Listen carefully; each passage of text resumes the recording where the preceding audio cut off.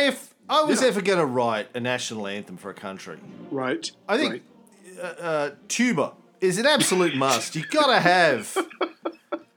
I think that is the cause of all of Bolivia's problems. Quite honestly, is the tuba,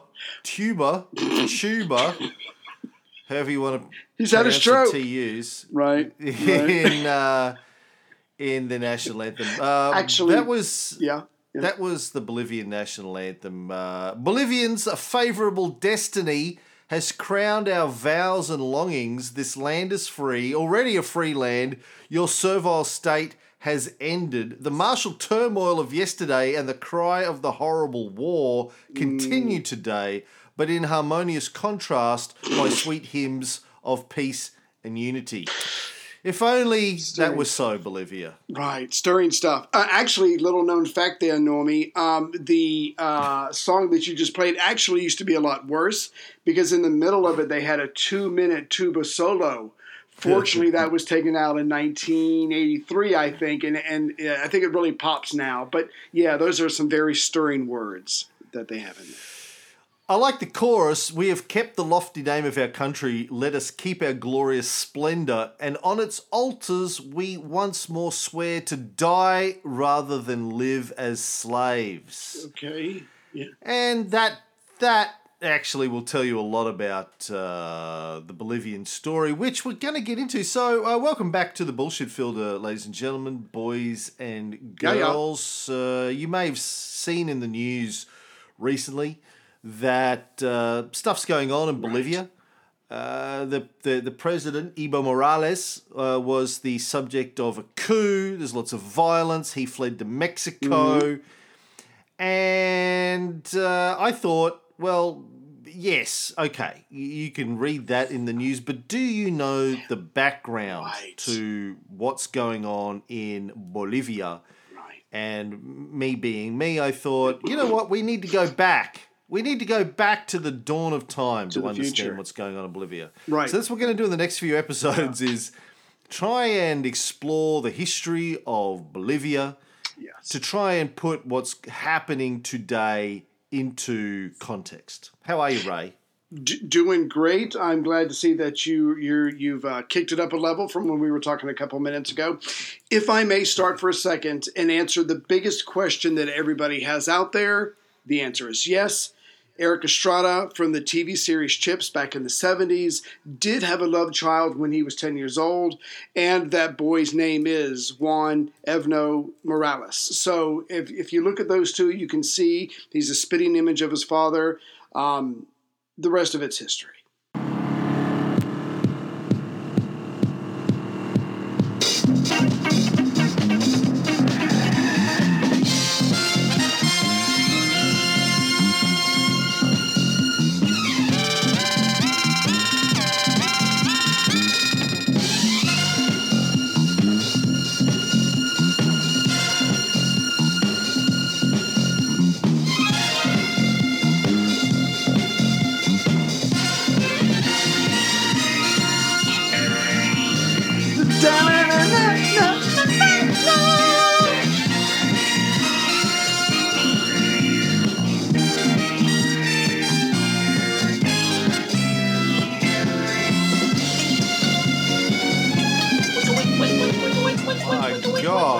Isn't that great? How funky is that? That is funky Cole Medina funky. I love that. I had forgotten how funky that is. You got the bongos, you got the with the guitar, you got the horns. I think Bolivia should change Eric. You've got Eric Estrada, Hot Eric, the first Latino allowed on American television. And allowed in a cop's uniform. Right. They weren't quite sure the white women of America could handle That's right. a Latino man on American TV, and they were probably right. Yeah.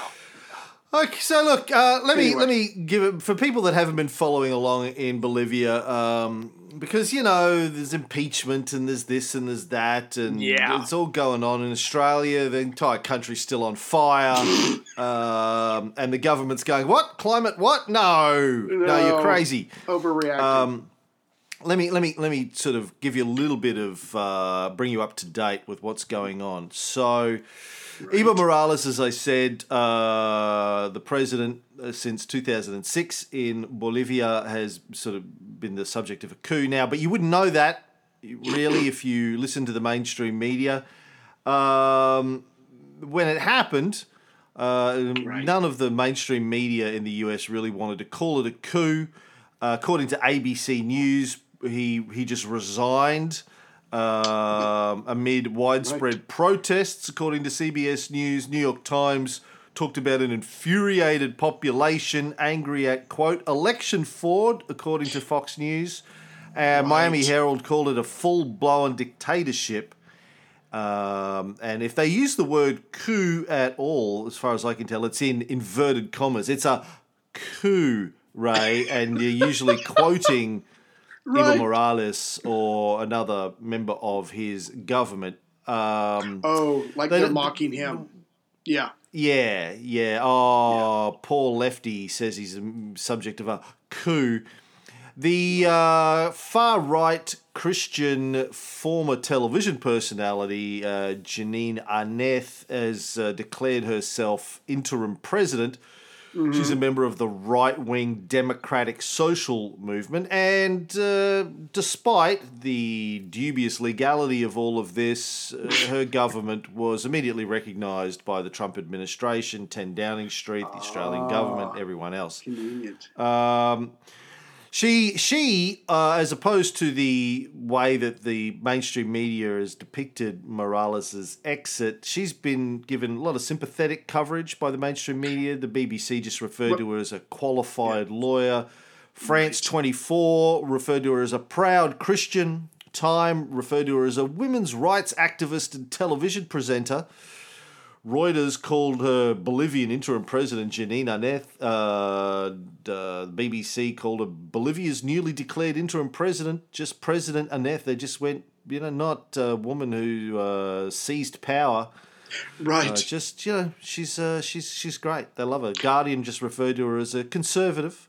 None of these mainstream media outlets really wanted to talk much about her far-right, anti-Indigenous racist politics or background.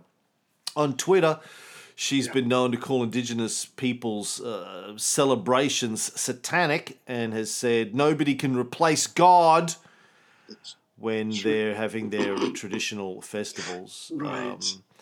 And in addition to whitewashing Arneth, the corporate journalism has sought to sanitize the guy who is widely believed to be behind the coup, the Christian fundamentalist multimillionaire Luis Fernando Camacho. Mm-hmm. He is quite literally a fascist. Did you read much about Camacho, Ray? Well, I think as usual, you're exaggerating. I think just because he thinks that Indigenous people are less than human or less than equal to maybe the whites or the European, the people who are descendants from Europeans, or the fact that he was heavily involved in the Panama Papers, helping lots of people, his friends, hide money, doesn't make him a bad guy. It just makes him someone who has, what do you call it, strongly held views. Yeah, strongly held views. You left out the other part where the second, third, and fourth powerful person in Bolivia has also either run away, been detained, or they're being looked for by the police and the army. So for this person to step up and declare herself president, does that mean she's the last one standing? Well, no, there's I think she was the fifth in line to assume now the serving presidency. Number 5. Gotcha. But the four people in front of her all had to get out of the country. And this getting back to Luis Fernando Camacho, after Morales left the presidential palace, Camacho marched in with a Bible in one hand and a national flag in the other, bowed his head in prayer above the presidential seal, and said, "Pachamama will never return to the palace. Bolivia belongs to Christ." Pachamama, if you're not familiar, is like a traditional... If you haven't watched Pachamama, I think I've told you about Pachamama before on the show. Fox's favourite movie Right. in recent months has been the Pachamama movie. It's about the fuck, my brain is not awake yet. Hold on. Yes, the god of the Inca people. Oh, Yeah, Mother Earth, I think. Pachamama means something like that. The goddess revered by the indigenous people of the Andes. right. In Inca mythology, Pachamama was like a fertility goddess. And people there, still like to celebrate her, but Yeah. not according to Camacho. We're a Christian nation led by Christians now. Got rid of the indigenous president, the first Oh my indigenous God. president, Right. Evo Morales.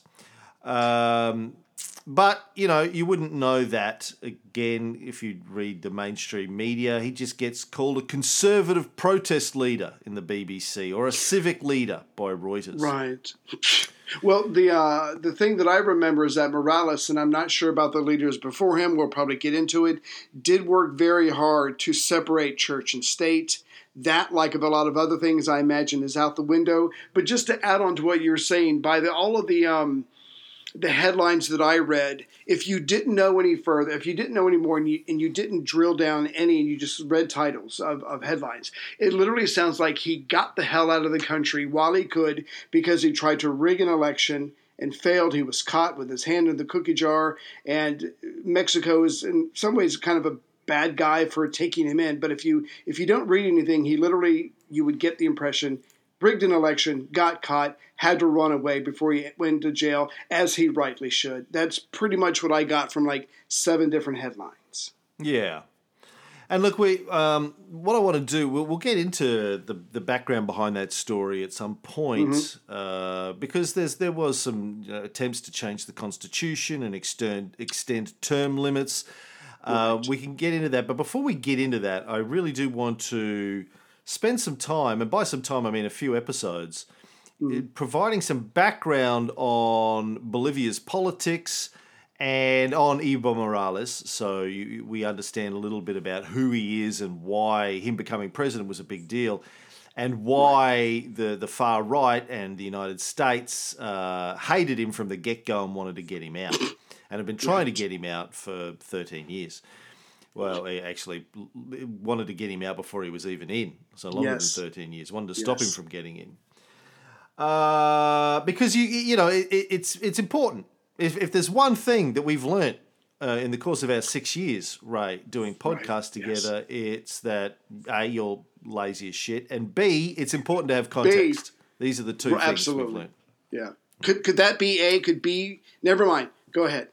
You want to make A, B? Okay. If I could.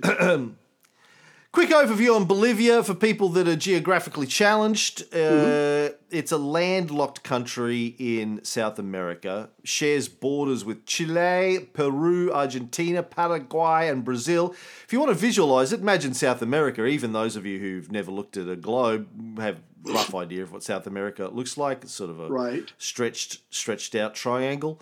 Imagine a long triangle, pointy bit down the bottom, flat bit up the top. You got that?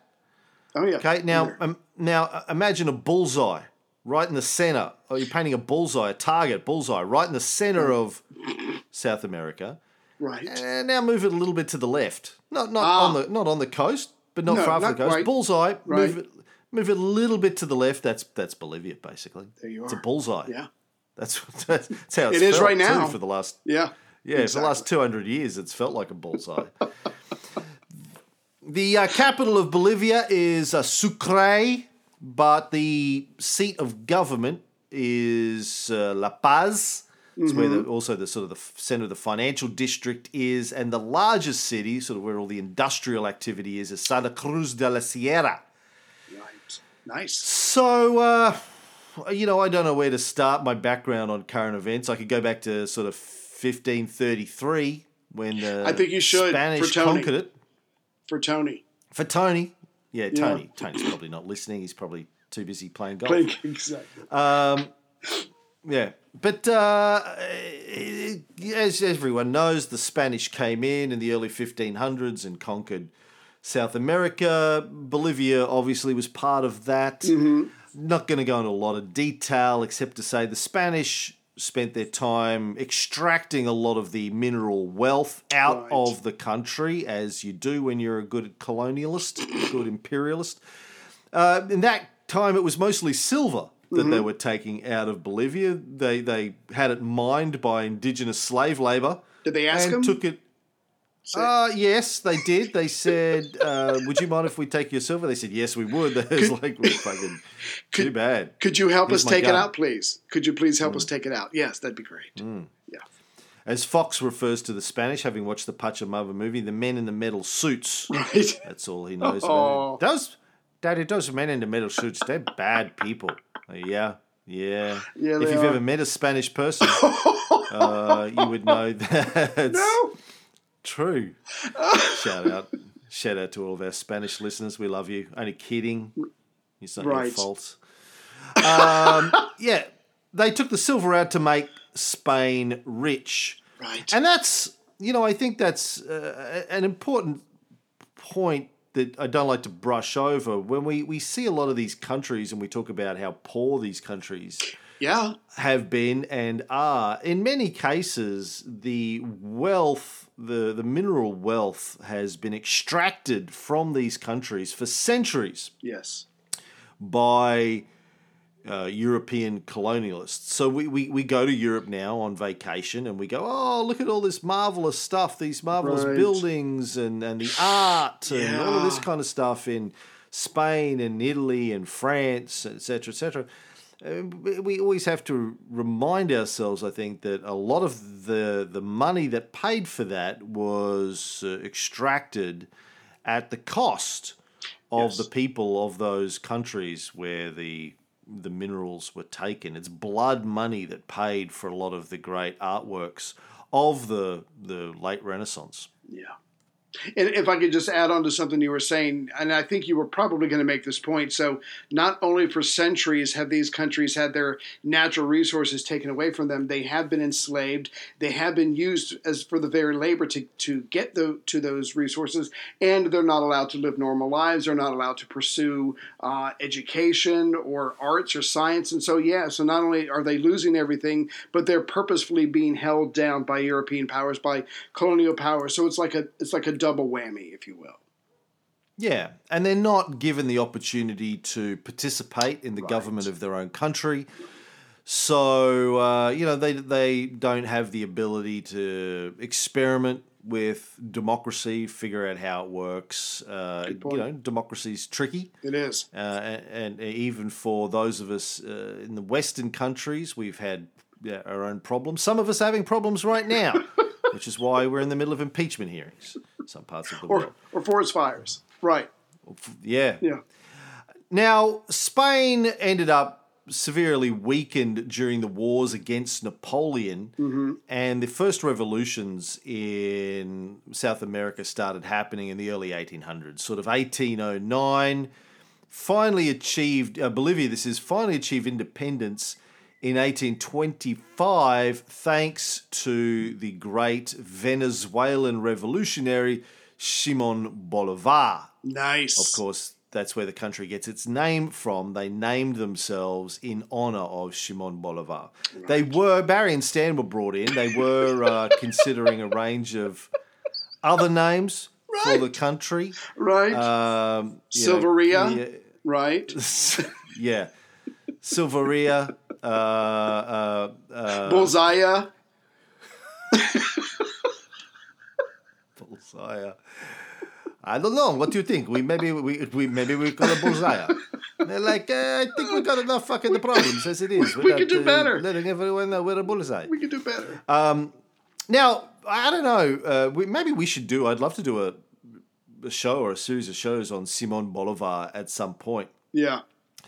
He led. For those who don't know, Simón Bolívar, who was sort of had a upper class background, surprisingly, many revolutionaries come from upper middle class backgrounds quite often. Yes. Fidel Castro's father was a landowner, a significant landowner. Right. Che Guevara's he came from a fairly well-off family in Argentina. He was a doctor, as we've talked about before. And Simón Bolívar sort of started this whole tradition of South American revolutionaries. He led the independence of Venezuela, Bolivia, Colombia, Ecuador, Peru, and Panama from the Spanish Empire. Right. He would wake up. He would wake up every day and go, "What country can I liberate from the imperialists today?" Quick, get out the map. I want to see what else I can do. I didn't have a chance to look into it, but yeah, like you said, he comes from a wealthy, affluent family, and as those sons are wont to do, they go to Europe to get their education, where he is introduced to the ideas of the Enlightenment. He comes back and it's like, no, this isn't right. You can't treat these people like this and take all this stuff. And so, because, I don't know to what degree, but because of what he experienced during his education in Europe, he comes back and he sees all the wrongs, and fuck me if he's not going to do something about it. And if you see a painting of him, very noble, very lion-esque, if you will, and this guy's going to kick ass and take names. And like you said, he's going to help free many different regions of South America. Did you read how many battles he fought? 472, but 79 of them were important. Still, I'd like to say that's 79 more than I've been in. So good for him. So far. My day's coming. Jimmy's getting angry. Yeah. You said you're going to go spend Thanksgiving with the in-laws, so, there'll be... There's my battle right there. Good point. He rode 123,000 kilometres on horseback during his campaigns, which is 10 times more than Hannibal, 3 times more than Napoleon, and twice as much as Alexander the Great. Who went to India. Good God. Good God. Yeah. Yeah, so complete legend, Simón Bolívar. Died in 1830 at the age of 47 from tuberculosis or poisoning, depending on which source you believe. So, younger than us, he'd fought 472 battles and liberated 6 countries. What have we done? A lot of dick jokes. How many dick jokes? Someone's got to do them. Oh, that's also 472 each. We liberated the song Africa from the 80s, brought it back. I like to think of that as my major accomplishment. You're welcome. Right. Yeah. Yeah. Unfortunately, after the Latin Americans, South Americans got their independence from Spain, a lot of those countries ended up fighting each other for the rest of the 19th century for territory. Yeah. Bolivia lost over half of its original territory to its neighbouring countries. Right. So it's had even after gaining independence, had a fairly torrid, violent history. And like a lot of these countries in South America, during the 20th century, it had a long history of dictatorships, military dictatorships, and coup d'etats. Oh my God. So we're going to sort of do a history of that, so you get a sense of exactly how turbulent the history of this country has been and what some of the key issues have been that have driven that turbulence, and which I would argue continue to drive it today. Absolutely. Yeah. It's just what they know. Excuse me. It's what they know and what they've experienced. And as we'll get into later, America has kept that going in our own special way. Oh, yeah. I hope you have your Cam and Ray bingo cards ready, because you're going to need good chance of winning the Grand Prix as we go through these episodes. And if for those of you playing a drinking game, do not sip every time we say coup, rebellion, revolt, murder, disappeared, and because you'll pass out or you'll die from alcohol poisoning. Just a heads up. Or CIA. That's true. So Bolivia continued to make money out of silver in the early part of its independence, but quite quickly that was replaced by tin. Right. So it was the tin country. Tinania was another one of the names that they were playing with. Tinania. Tinnitus. They said, what about tinnitus? I think that's taken. I don't... Got enough of that going. Yeah. With the cannons going off all the time in the background. That's not...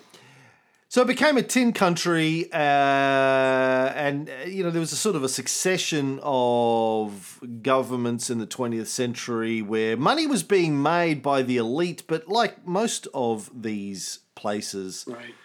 in, well, all of the Americas, including North America and the United States, there was a lot of people of European descent that were making money. The indigenous people weren't getting to share much of that. Right. High levels of economic and political inequality in the country during the 20th century. Until 1920, the country was run by the Liberal Party, which was relatively progressive, I think. They pushed for freedom of religion, separation between church and state, legal acceptance of civil marriages and divorce, of course, being of Spanish descent, heritage, rule for centuries, very, very strong Catholic culture prior to this, as, again, most of South America has had. So they brought about a lot of changes to create a more modern democratic environment there, and they were supported by the tin mining oligarchy. And then the Republican Party took power in a coup in 1920. Yes. You want to talk about the 1920 coup, Raymondo? No, actually, I won't, because I'm sure you know more than I do. I don't have too much on that. But like you were saying, I mean, even though they're being treated slightly better, it's still pretty shit. There's a lot of rebellions that come up in 1920. But because these people are uneducated, they're sickly, they don't have a lot of food, not great at communication or organization, it's not going to go well. And you've made this point several hundred times in the last 6 years, when people get desperate enough, no matter how bad their situation is, they will fight back with whatever they can. And that's what these people start to do, because all this money is coming out of the ground and they are not seeing any of it. Yeah, like people rise up. It's like the history of most of Latin America and other parts of the world. But there's this massive economic gap and gap in terms of political power. Yeah. The poor will, from time to time, rise up and try and do something about that. And typically they just get crushed by the elite, because the elite have got the money. And if you got the money, you can pay for the guys with the guns. Right. And particularly if you're getting supported by bigger, wealthier powers like the United States, that are making money, for example, too. You can come in and crush the rebellions. And you can say, oh, they're communists, or they're drug dealers, or they're heathens, child pagans. molesters. Right. Yeah. You come up with a range of ways to justify the brutality, when the truth is you don't want to share the money or the power, basically. Status quo. Because why would you? If you're on top and you're a psychopath. I'm a top guy. Yeah. Basically, did you see my news this week that apparently my book is going to be translated into Russian? Sold in Russia. Did see that. So, and not an hour later, the CIA came to my door. So thank you for that, Cam. I'm sure they're on their way to you now. Yeah, so this coup in Bolivia in 1920 was headed by a guy called Bautista Saavedra. Mm-hmm. And, he had a fairly turbulent term. His party fragmented almost immediately after the coup. They couldn't agree on a whole bunch of things, and it was fairly violent, his period as president, which lasted for about 4-5 years. But he did continue some of the reforms in the country when he legalized the right to strike. Oh. Now, of course, when you legalize the right to strike, people tend to strike, take advantage of that. True. So there was a lot of strikes. There was a lot of anti-strike violence. Big business doesn't like it when their workers go on strike to demand more pay or better working conditions. Right. So there was a lot of anti-strike violence. And then in 1925, the tin boom came to an end. Right. They ran out of tin. and the economic problems shifted into a whole new gear. It wasn't just the poor people that had no money now. Even the wealthy white elites didn't have any money. And then the Great Depression came along, obviously, at the end of the 1920s, which didn't help. Then in the 1930s, they had this huge war with Paraguay, the Chaco War. Big disaster for Bolivia, the Chaco War. Can you please tell me about that? Because that sounds fascinating. Sure, Ray, I can keep talking. The Chaco War was a war over a region called the Gran Chaco of South America, which was thought to have a lot of oil in it, and Bolivia and Paraguay wanted to get control of that for obvious reasons. It was the bloodiest military conflict fought in South America during the 20th century. Both countries were very, very poor. Right. Both had lost a lot of territory to neighbours in the previous 100 years during the 19th century. Both are landlocked countries, so they had trouble shipping arms and supplies through neighbouring countries so they could fight, and they both had external trade problems and all sorts of things going on. So it turned into a very bloody war. I think all up on the Bolivian side, estimates are something like 50 to 80,000 people killed, plus another 40,000 wounded, plus another 21,000 captured. And I think that's out of a total population at the time of about 3 million people. Right, so they felt So it was a big chunk of people. Right. On the Paraguayan side, I think it was somewhere like 35 to 50,000 killed. Not quite as bad. Big disaster for Bolivia. Yeah.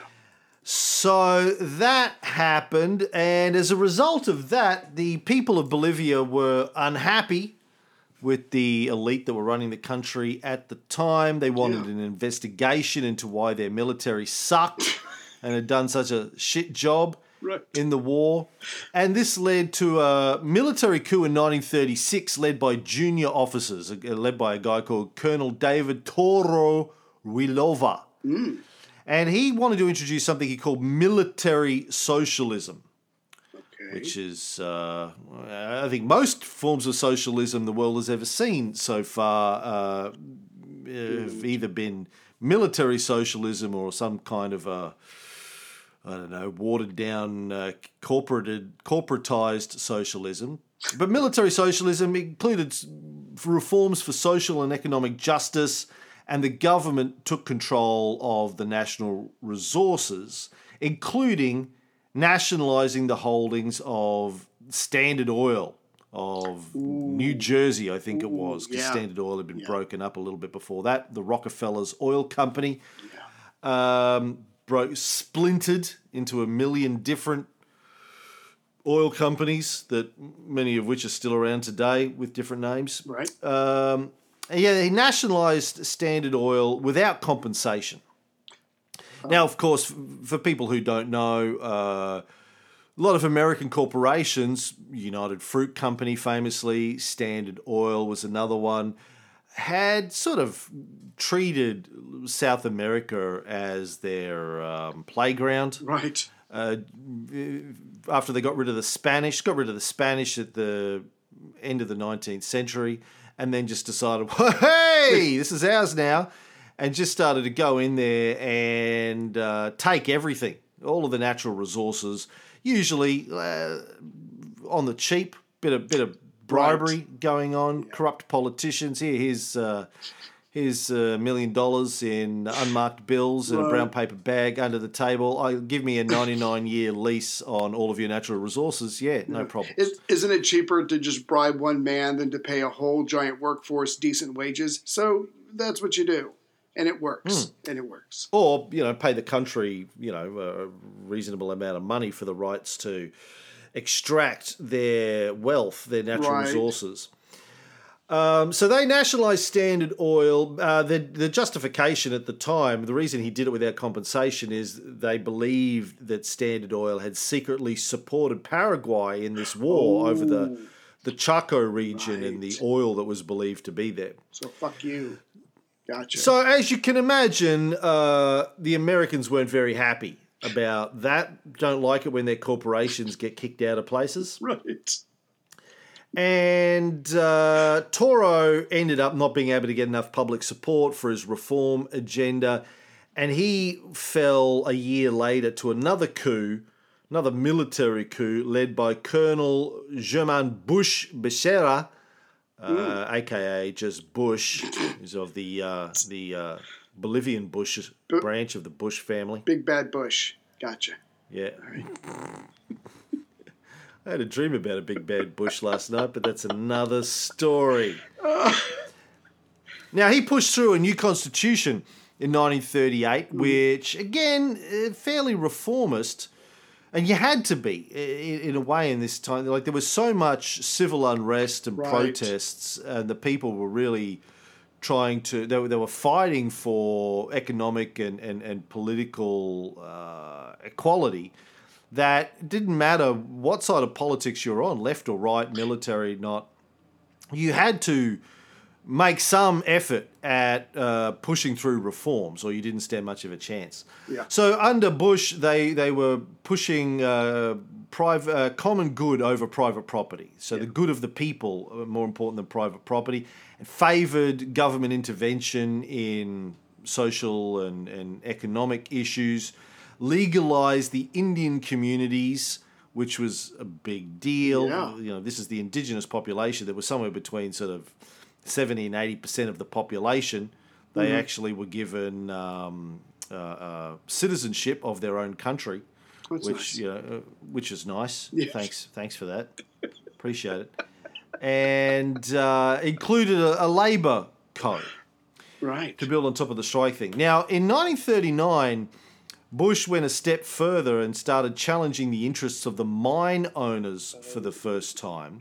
He issued a decree saying that they would prevent mining companies from removing capital from the country. Mm-hmm. Now, again, as you can imagine, your country wasn't very happy about that. No. In The Tragedy of American Diplomacy, William Appleman Williams, one of my favourite sort of mid-20th century American historians, puts it this way. By the end of the 1930s, Roosevelt had modified his method of handling Latin American affairs. The change, nevertheless, came very slowly. Bolivia found that out in March of 1937, when it annulled the oil concession held by Standard Oil and confiscated the company's property. The United States supported the firm in two ways. It brought pressure on other Latin American countries to prevent Bolivia from obtaining help in developing or selling its oil, and it refused to give Bolivia any economic aid, loans, or technical assistance. Right. The latter position was stated bluntly in a memorandum of December 26, 1939. In order to secure the necessary support and cooperation of American private interests for such aid, it is believed to be essential before American financial assistance is given that a settlement will have been reached. That document revealed not only the kind of economic intervention that was used against Bolivia, but also the relationship between official policy and the views of large corporate spokesmen. This connection between big business leadership and the government is often misconceived as a simple, direct kind of push or pull relationship in which outsiders lean on insiders or vice versa. Right. Many businessmen, as well as many reformers, are prone to make that kind of interpretation, but it is misleading, particularly by the time of the mid-1930s, even though there were and still are many examples of such interaction. So what Williams is saying, and you know, I remember we've talked about this when we've done our New Deal-y type episodes on the Cold War show. Roosevelt, for all of his New Deal initiatives, and again, you know, as we've talked about on the Cold War show, Roosevelt wasn't a lefty. He wasn't a Marxist. He wasn't Che Guevara. He was blue blood, right wing, super rich dude. Yeah. His family got their money from being pirates, which is the best kind of. It is. You got great stories and a bunch of cash. Yeah. Just pirates and drug runners, basically, weren't they? Drug runners during the Opium Wars. But you know, he brought big business into the government as American governments want to do then and now. Brought a lot of big business guys in. And, he also fought with big business at different points. But he used to argue, listen, I'm not here to destroy capitalism. I'm here to rescue capitalism. Because if we don't moderate it, regulate it a little bit, there will be a revolution in this country. After the Depression, et cetera, and the rise of communism, people will want a communist revolution in this country like they wanted one in Russia and like they want one in many, many countries around the world where there's a huge wealth gap. We have to regulate capitalism. It's a bit, I was reading Fast Company magazine in bed late last night. Their cover article at the moment is "Capitalism is Dead." Fast Company magazine talking about all the problems of capitalism in the US and how it needs to be addressed. Yeah. Not just tweaked, majorly addressed if it's going to survive. Okay. So I think what Williams is saying here is that in the Roosevelt administration there were a lot of big business people, and they were driving the agenda of the government and the State Department when it came to places like Bolivia, where and so instead of, I think it's easy to sit there and go, well, the Bolivians kicked out the oil company. They should be punished for that. You can't just go around kicking business out. That's not fair. Okay, but it's also not fair that Standard Oil were able to get these massive concessions through corruption, bribery, basically. Right. That's not acceptable either. So they were also allegedly, I'm not sure if there's any evidence to suggest that today, but there was at least suggestion at the time that they were supporting one side of this oil war, the Chaco War. There should be a different kind of, maybe objective, independent mediation and these sorts of issues. Right. But, of course, the United Nations didn't exist in the late 30s. Yeah. League of Nations was sort of a joke. So there was no independent body to sit down and hash this out. The Americans just went into economic punishment mode against Bolivia for the first, but certainly not for the last time. Right. If I could just give a tail end to the oil aspect of the story you just told, Bolivia, Mexico, and a couple of other countries I can't remember specifically, they had this oil and they were pissing off Franklin Roosevelt and the American government. And so Standard Oil and the other oil companies were doing everything they could to make sure that oil wasn't sold in the United States. So again, these people have this resource that they desperately need to sell to take care of the people, just like anybody else. But the great irony is that some oil man or some businessman who knew oil pretty well went down to South America, started talking to all these people who desperately needed to sell the oil, and since the Americans wouldn't buy it, he found another market. Nazi Germany and fascist Italy. In fact, between 1936 and 41, they were able to sell a ton of oil to the fascist powers, which obviously jump-started them. And so they had a huge jump-start when it comes to war because they had a whole bunch of oil stored away, and they'd been gathering oil for years from these countries. So the Americans were like, you can't sell it here because you're not doing what we want. That oil ends up feeding Hitler's panzers as he marches all over Europe. But nobody was thinking far enough ahead. They were just reacting to not getting their way with these countries in South America. Yeah, that's that classic story. Like with Cuba, a few decades later, when the US implemented economic sanctions against Cuba, so Cuba said, okay, well, we'll trade with the Russians then. And they're like, oh, you're they're communists. Commie lover. Right. He goes, well, we got to sell our shit to someone. That's right.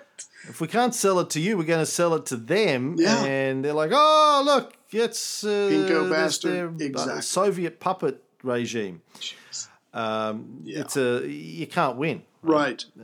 You get blocked from trading with the United States. So obviously, you're going to trade with the United States as enemies. It's because it's never just the United States. It's the United States and their allies. Exactly. If the US puts economic sanctions on you and you trade with US partners, then the US turns on their partners and attacks them as well, which, of course, now more than ever, the US is one of the largest economies in the world. In the late half of the 20th century, it was pretty much all the US. Mm-hmm. And everyone outside of the communist trading bloc was sort of a US ally trading partner. Yeah. So it blocked you from 80% trading with 80% of the world if you got blocked by the United States. These days, at least you've got China, right, that you're able to turn to, as Bolivia has recently done, which we'll get to in later episodes. Okay. Yeah, so none of Bush's policies managed to garner much military support or popular support. Of course, the conservative factions were totally against him for cracking down on these mining interests. And he committed suicide in 1939. Shot himself twice in the back of the head while handcuffed in the back of a black and white. Then he was Epstein. Another military, yeah. And another military dictatorship under General Enrique Peñaranda Castillo from 1940 to 1943, supported by the traditional parties who sort of came together at that time, the Liberal and the Republican Party, mostly backed by the moneyed elite. They sort of came together to try and prevent a number of reformist parties that were starting to rise up. And one of those, which remains relevant today, is the Revolutionary Nationalist Movement, as they're known over there, the MNR. Okay. They started to become a political force. Do you know much about the MNR's genesis, Raymondo? No, sadly I do not. I'm shocked. Shocked, Ray. I tell you. Shocked to hear that there is nothing going on in your establishment. Bit of a cunt. I probably shouldn't say that because I'll get in trouble. It's a good thing I was drunk. Yeah, that's true. Here's something for General Bush. Suicide is painless. It brings on many change. Hey, that hurt. Yes, it did. I want this person dead. I want their family dead. I want their dog dead. Yeah, so, the MNR was founded by a number of people, but the main guy is Victor Paz Estensoro. Oh. A.K.A. Paz, P-A-Z. Right. I'll refer to him as Paz from now on until we get to another Paz later on, and then there's two Pazes, which is confusing. And there's La Paz. But, yeah, not named after him, but still. Right. So you got Paz. Paz was a professor of economics, and the MNR initially involved a number of intellectuals, both white-collar and blue-collar workers. It had a left-wing faction and a right-wing faction. It was sort of a smattering of everything, but it was really trying to get away from the moneyed elite and bring about a lot of reforms. And by the way, MNR is the party that Janine Aneth belongs to, just claimed power after the coup. Right. They've changed a lot since their founding in 1940 by Sounds Paz. like it. Right. Their initial program included nationalization of all of Bolivia's natural resources and pushing through large social reforms. That's why they got a lot of backing of the people, including the indigenous party, the indigenous people. But yeah, they had two wings. One was Marxist and the other was possibly right-wing. Some called it fascist. Mm-hmm. As you said before, they were doing deals or the country was doing deals at the time, with Germany and Italy. Mm-hmm. A wing of this party was particularly trying to buddy up to the fascists. God. They did want to ban all Jewish immigration, which made the US declare them pro-Nazi fascists. But to be fair, as we've seen in our Israel series on the Cold War show recently, our series on Zionism, there weren't many countries, if any, Right. around the world in the 1940s that was like, come on in to the Jews. Oh, most of them were like, come on in, yeah. The whole gestalt behind Western support of Zionism and pushing the Jews into Palestine was partly to keep them out of their own countries. Right. For general anti-immigration reasons and partly anti-Semitic reasons.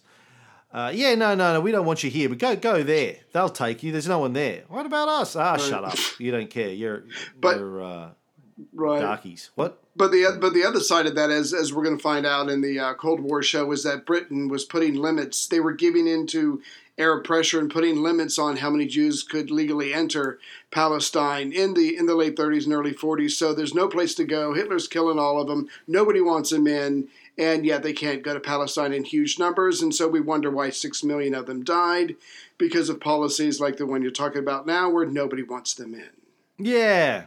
Jeez. But it doesn't necessarily make you fascist to ban Jewish immigration. It was happening all around the world. Anyway, the MNR got labelled as fascists by the United States very early on. So anyway, the president of Bolivia, Penaranda, was overthrown in 1943 by another coup. This was a coup that involved an alliance between MNR and another group called RADEPA, a.k.a. Fatherland's Cause. Ooh, I like that. It was thought you would. That would appeal to you. Name of my album. What did we decide earlier off air your autobiography was going to be called? That's the price. Oh, God. The price of turkey. The price of turkey. The price of turkey, the Ray Harris story. Yeah. Yes. So, RADEPA, Fatherland's Cause, that was a secret military lodge founded in the early 30s by Bolivian prisoners of war in Paraguay. Ooh. They were like, you know what, when we get back, if we survive this, we're going to form a secret military lodge and overthrow the government. They were all for more military involvement in politics. And again, they wanted to prevent excessive foreign control of Bolivia's natural resources. And it's interesting to note that all of these parties, whether they're on the sort of the left or the right or a mixture of the two, a big component of their platform is preventing foreign control of Bolivia's natural resources. That's something everybody can agree on. Yeah. We're getting screwed. And as I said before, you had to say that to get any chance of popular support.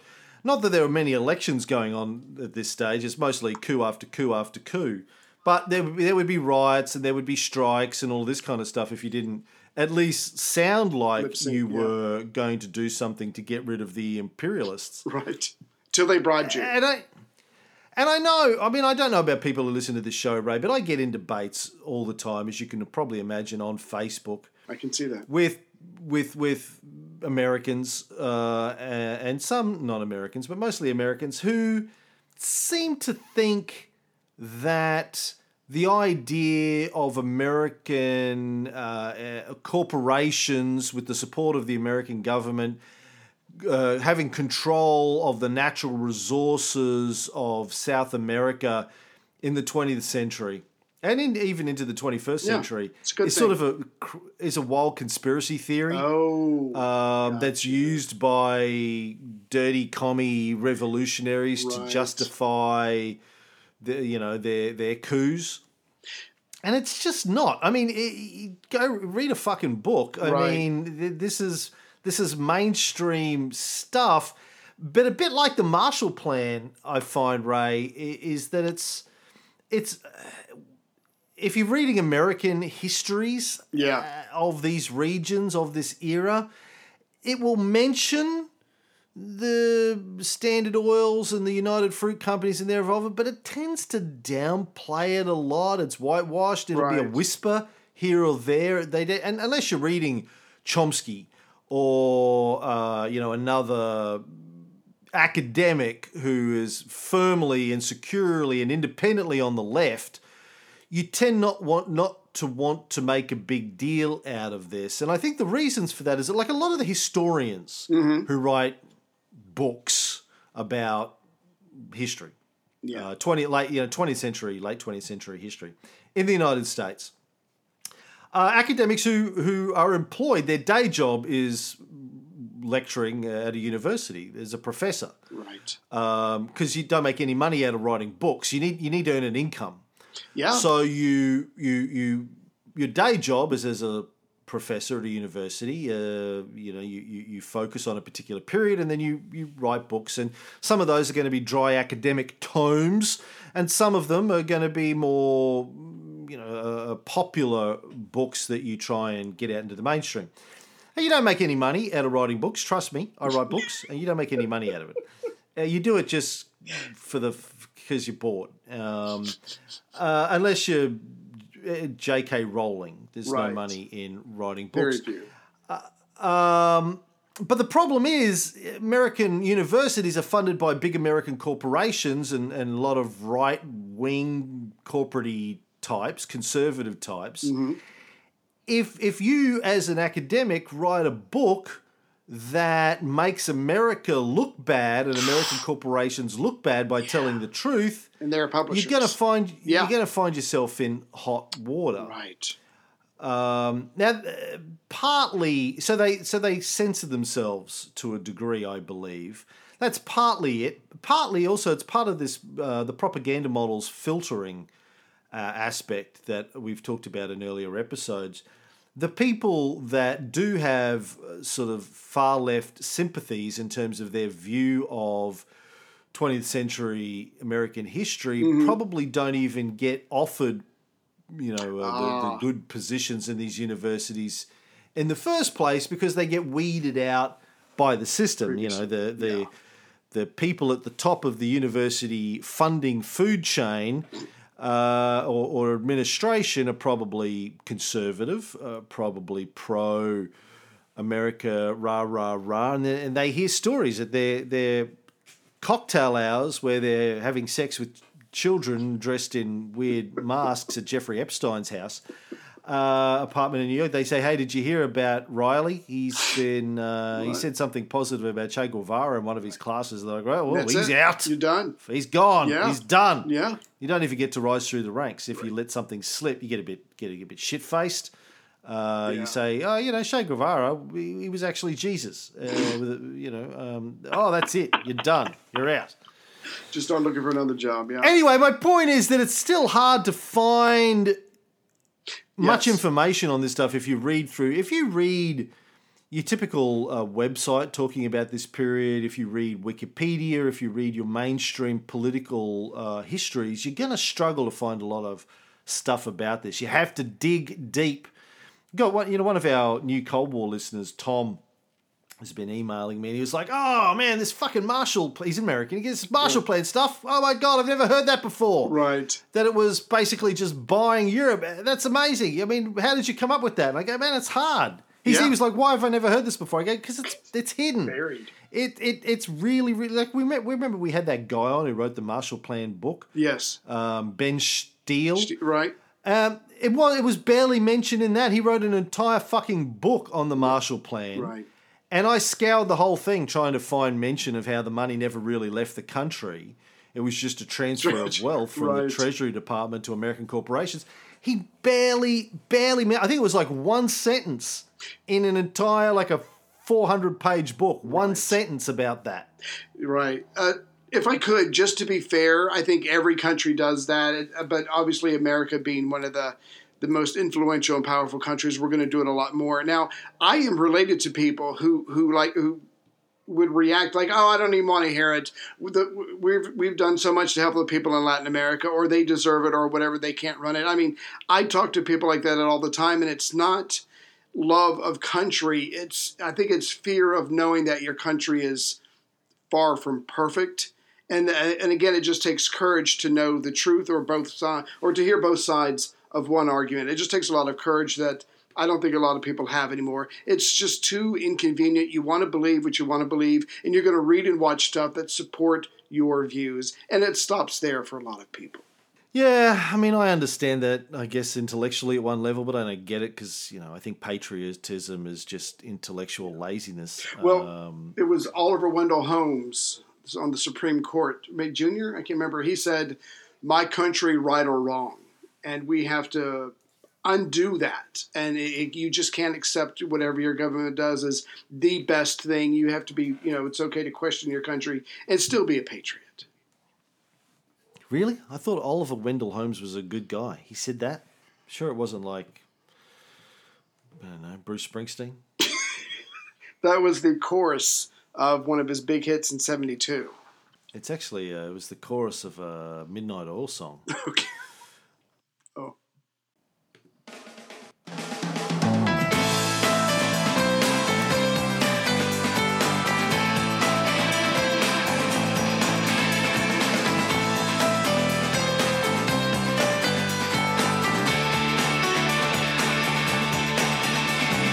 Was it just a dream? Were you so confused? Was it just a giant leap of logic? Was it the time of year that makes us state of fear? Methods were the motives for the action. And did I hear you say, my country, right or wrong? My country, right or wrong? My country, right or wrong?